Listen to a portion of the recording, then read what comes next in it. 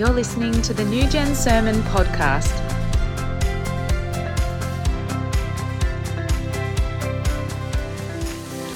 How are we, guys? Been a while since I've been up here. On this end, it is a bit scary, but it's good to see everyone here.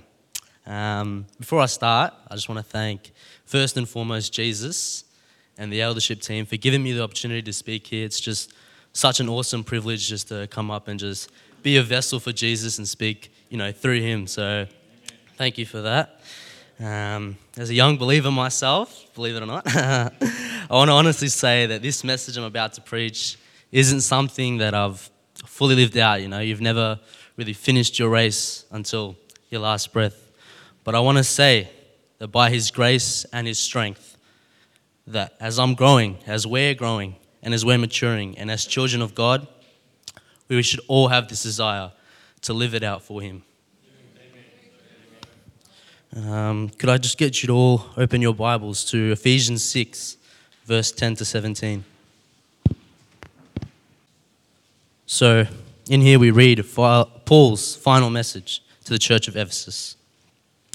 And it reads from verse 10, "A final word from Paul to the church of Ephesus. Be strong in the Lord and in his mighty power. Put on all of God's armor so that you'll be able to stand firm against all strategies of the devil. For we are not fighting against flesh and blood, but against evil rulers and authorities of the unseen world, against mighty powers in this dark world, and against evil spirits in the heavenly places. Therefore, put on every piece of God's armor, so you'll be able to resist the enemy in the time of evil. Then after the battle, you will still be standing firm. Stand your ground, putting on the belt of truth and the body armor of God's righteousness. For shoes, put on the peace that comes from the good news, so that you will be fully prepared. In addition to all of these, hold up the shield of faith to stop the fiery arrows of the devil, and put on salvation as your helmet, and take the sword of the Spirit, which is the word of God."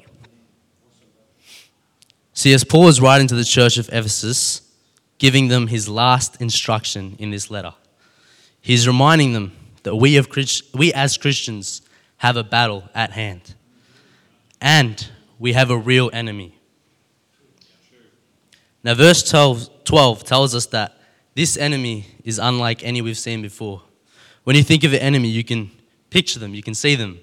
But this enemy, as verse 12 tells us, is an unseen enemy. It's an enemy from a different realm. Verse 12, "For we are not fighting against flesh and blood, but against the evil rulers and authorities of the unseen world."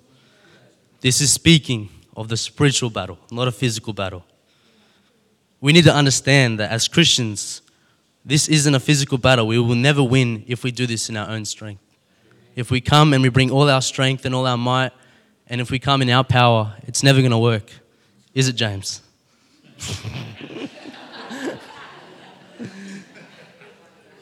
See, our enemy is the evil one, Satan and all his fallen angels. And as people, Satan wants to, he wants to come and attack us. That's his job, He fell for a reason. He fell from heaven because he wanted that power. But Paul reminds us again, against mighty powers in the dark world and against evil spirits in the heavenly places. That's our enemy. If we think that humans and other people in our lives who are trying to destroy us are our enemies, we've already failed. We need to see what's really behind the mask, as they would say. Behind the mask is Satan, who's gripped those people. And he's using them. They're the Satan's vessel. They're the devil's vessel, just as I am the Lord's vessel. As a matter of fact, the person who is hurting you, who is coming against you, opposing you, they've come under the grip of the evil one. And instead of fighting that person, we should actually be praying for them. Because that's what the word says. Jesus commands us in Matthew 5:44, "Love your enemies and pray for those who persecute you." So how are we all doing in that? Are we all praying for the ones who oppose us? Are we turning our cheek for them? See, only through the strength and grace of Jesus that we can love them. So how are we to face this enemy? Verse 13. Therefore, put on every piece of God's armor so you'll be able to resist the enemy in the time of evil. So when you think of armor, you think of a battle, you think of war, and you think of being a soldier. See, a soldier wears the armor in battle so that they can face the enemy with confidence. A soldier without any armor isn't much threat of all, is he? In 2 Timothy chapter 2, verse 3, Paul says, "Endure suffering along with me as a good soldier of Christ Jesus." See, not only should a soldier wear armor for confidence, but they wear it so they can endure. So they don't just get picked off at the start of the battle and they're not much of a threat afterwards. See, as long as the battle is at hand, that soldier is willing to fight for the rest of the army. That's who he's there alongside with. He doesn't leave the team, he doesn't quit, and he doesn't run away. A faithful soldier fights with his team, even if he has to lay down his own life. When a soldier dies in battle, he gets sent away with the greatest honor and dignity that there ever could be. As believers, when we die fighting for Jesus, we will be received by him, and he will come and tell us, "Well done, good and faithful servant."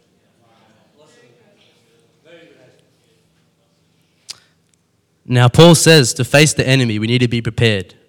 We can't go without a strategy, and we can't go without a plan, because the enemy might attack you without any warning. We don't have eyes in the back of our heads, so we can't always be watching, our 6 o'clock. That's why we have the armor.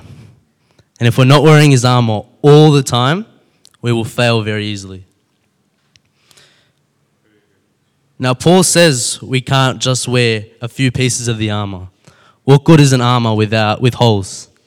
If we've just got our belt on and our shoes on, my head, my chest, my legs, everything's exposed. So we have to put on every single piece of armor that God has given us. And then only, verse 14, after the battle, you will be standing firm.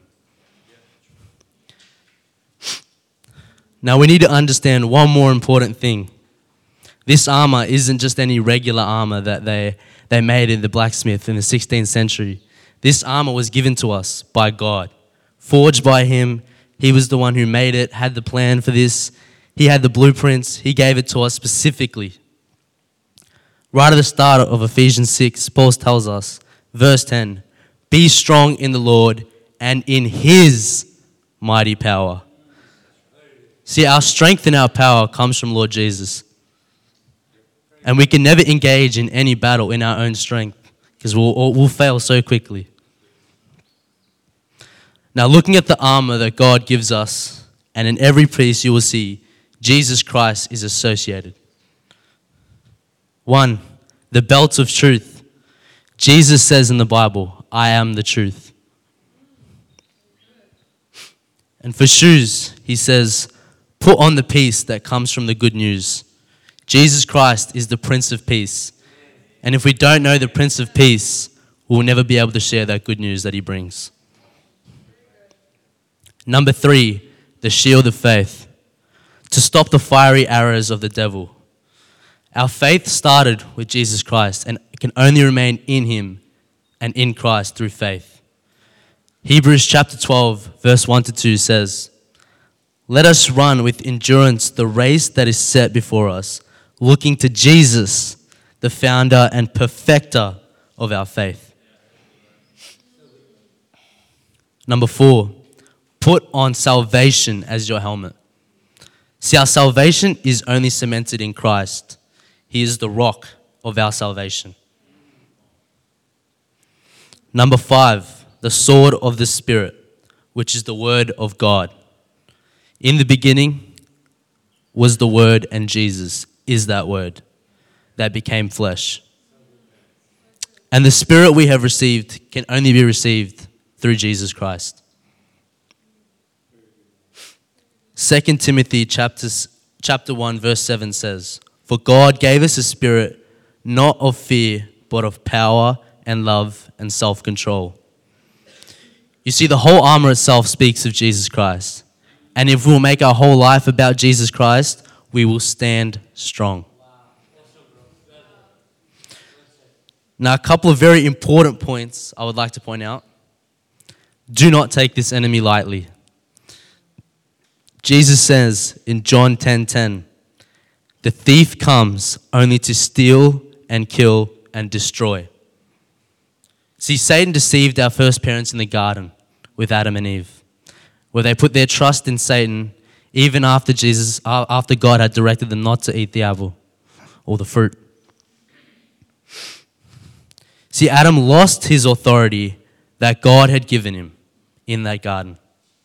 Our enemy wants to do the same with us. He wants us to hand over authority to him so that God no longer has that in our lives. And we can't be used by Christ if our heart is with the enemy. There'll be no work in us. There'll be no use in us if all we're living in is the devil's schemes. Now, John chapter 10 and verse 10 says the thief only comes to steal, kill, and destroy. And then Jesus gives us this beautiful promise. And he says, "But I came that they may have life and may have it abundantly." So even after all the devil's schemes, Jesus still has that plan to come and give us life and give it abundantly.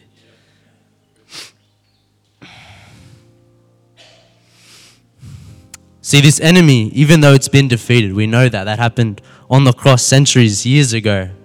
But the problem is that he's still our enemy.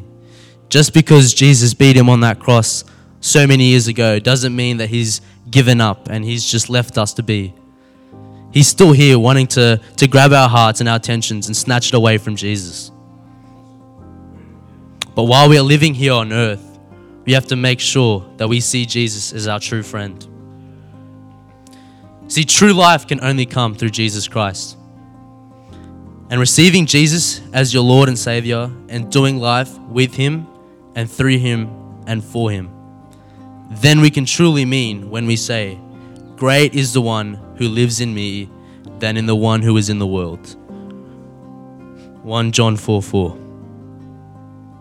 So do not take this enemy lightly. Stay as far away from him as you can and stay close with the Lord. The very last thing I want to say, like I said, a soldier never fights the battle on his own. That's why Jesus, as Russ said before, placed us in our body, which is our local church, where Christ is the head of the body. And he has placed us together, and to each he has given us different gifts and talents, so that together in unity, we can fight the good fight of faith. So I want to encourage you all not to forsake the gathering of the saints. I need Jesus, but I also need you, because the gifts you have, I may not. Amen.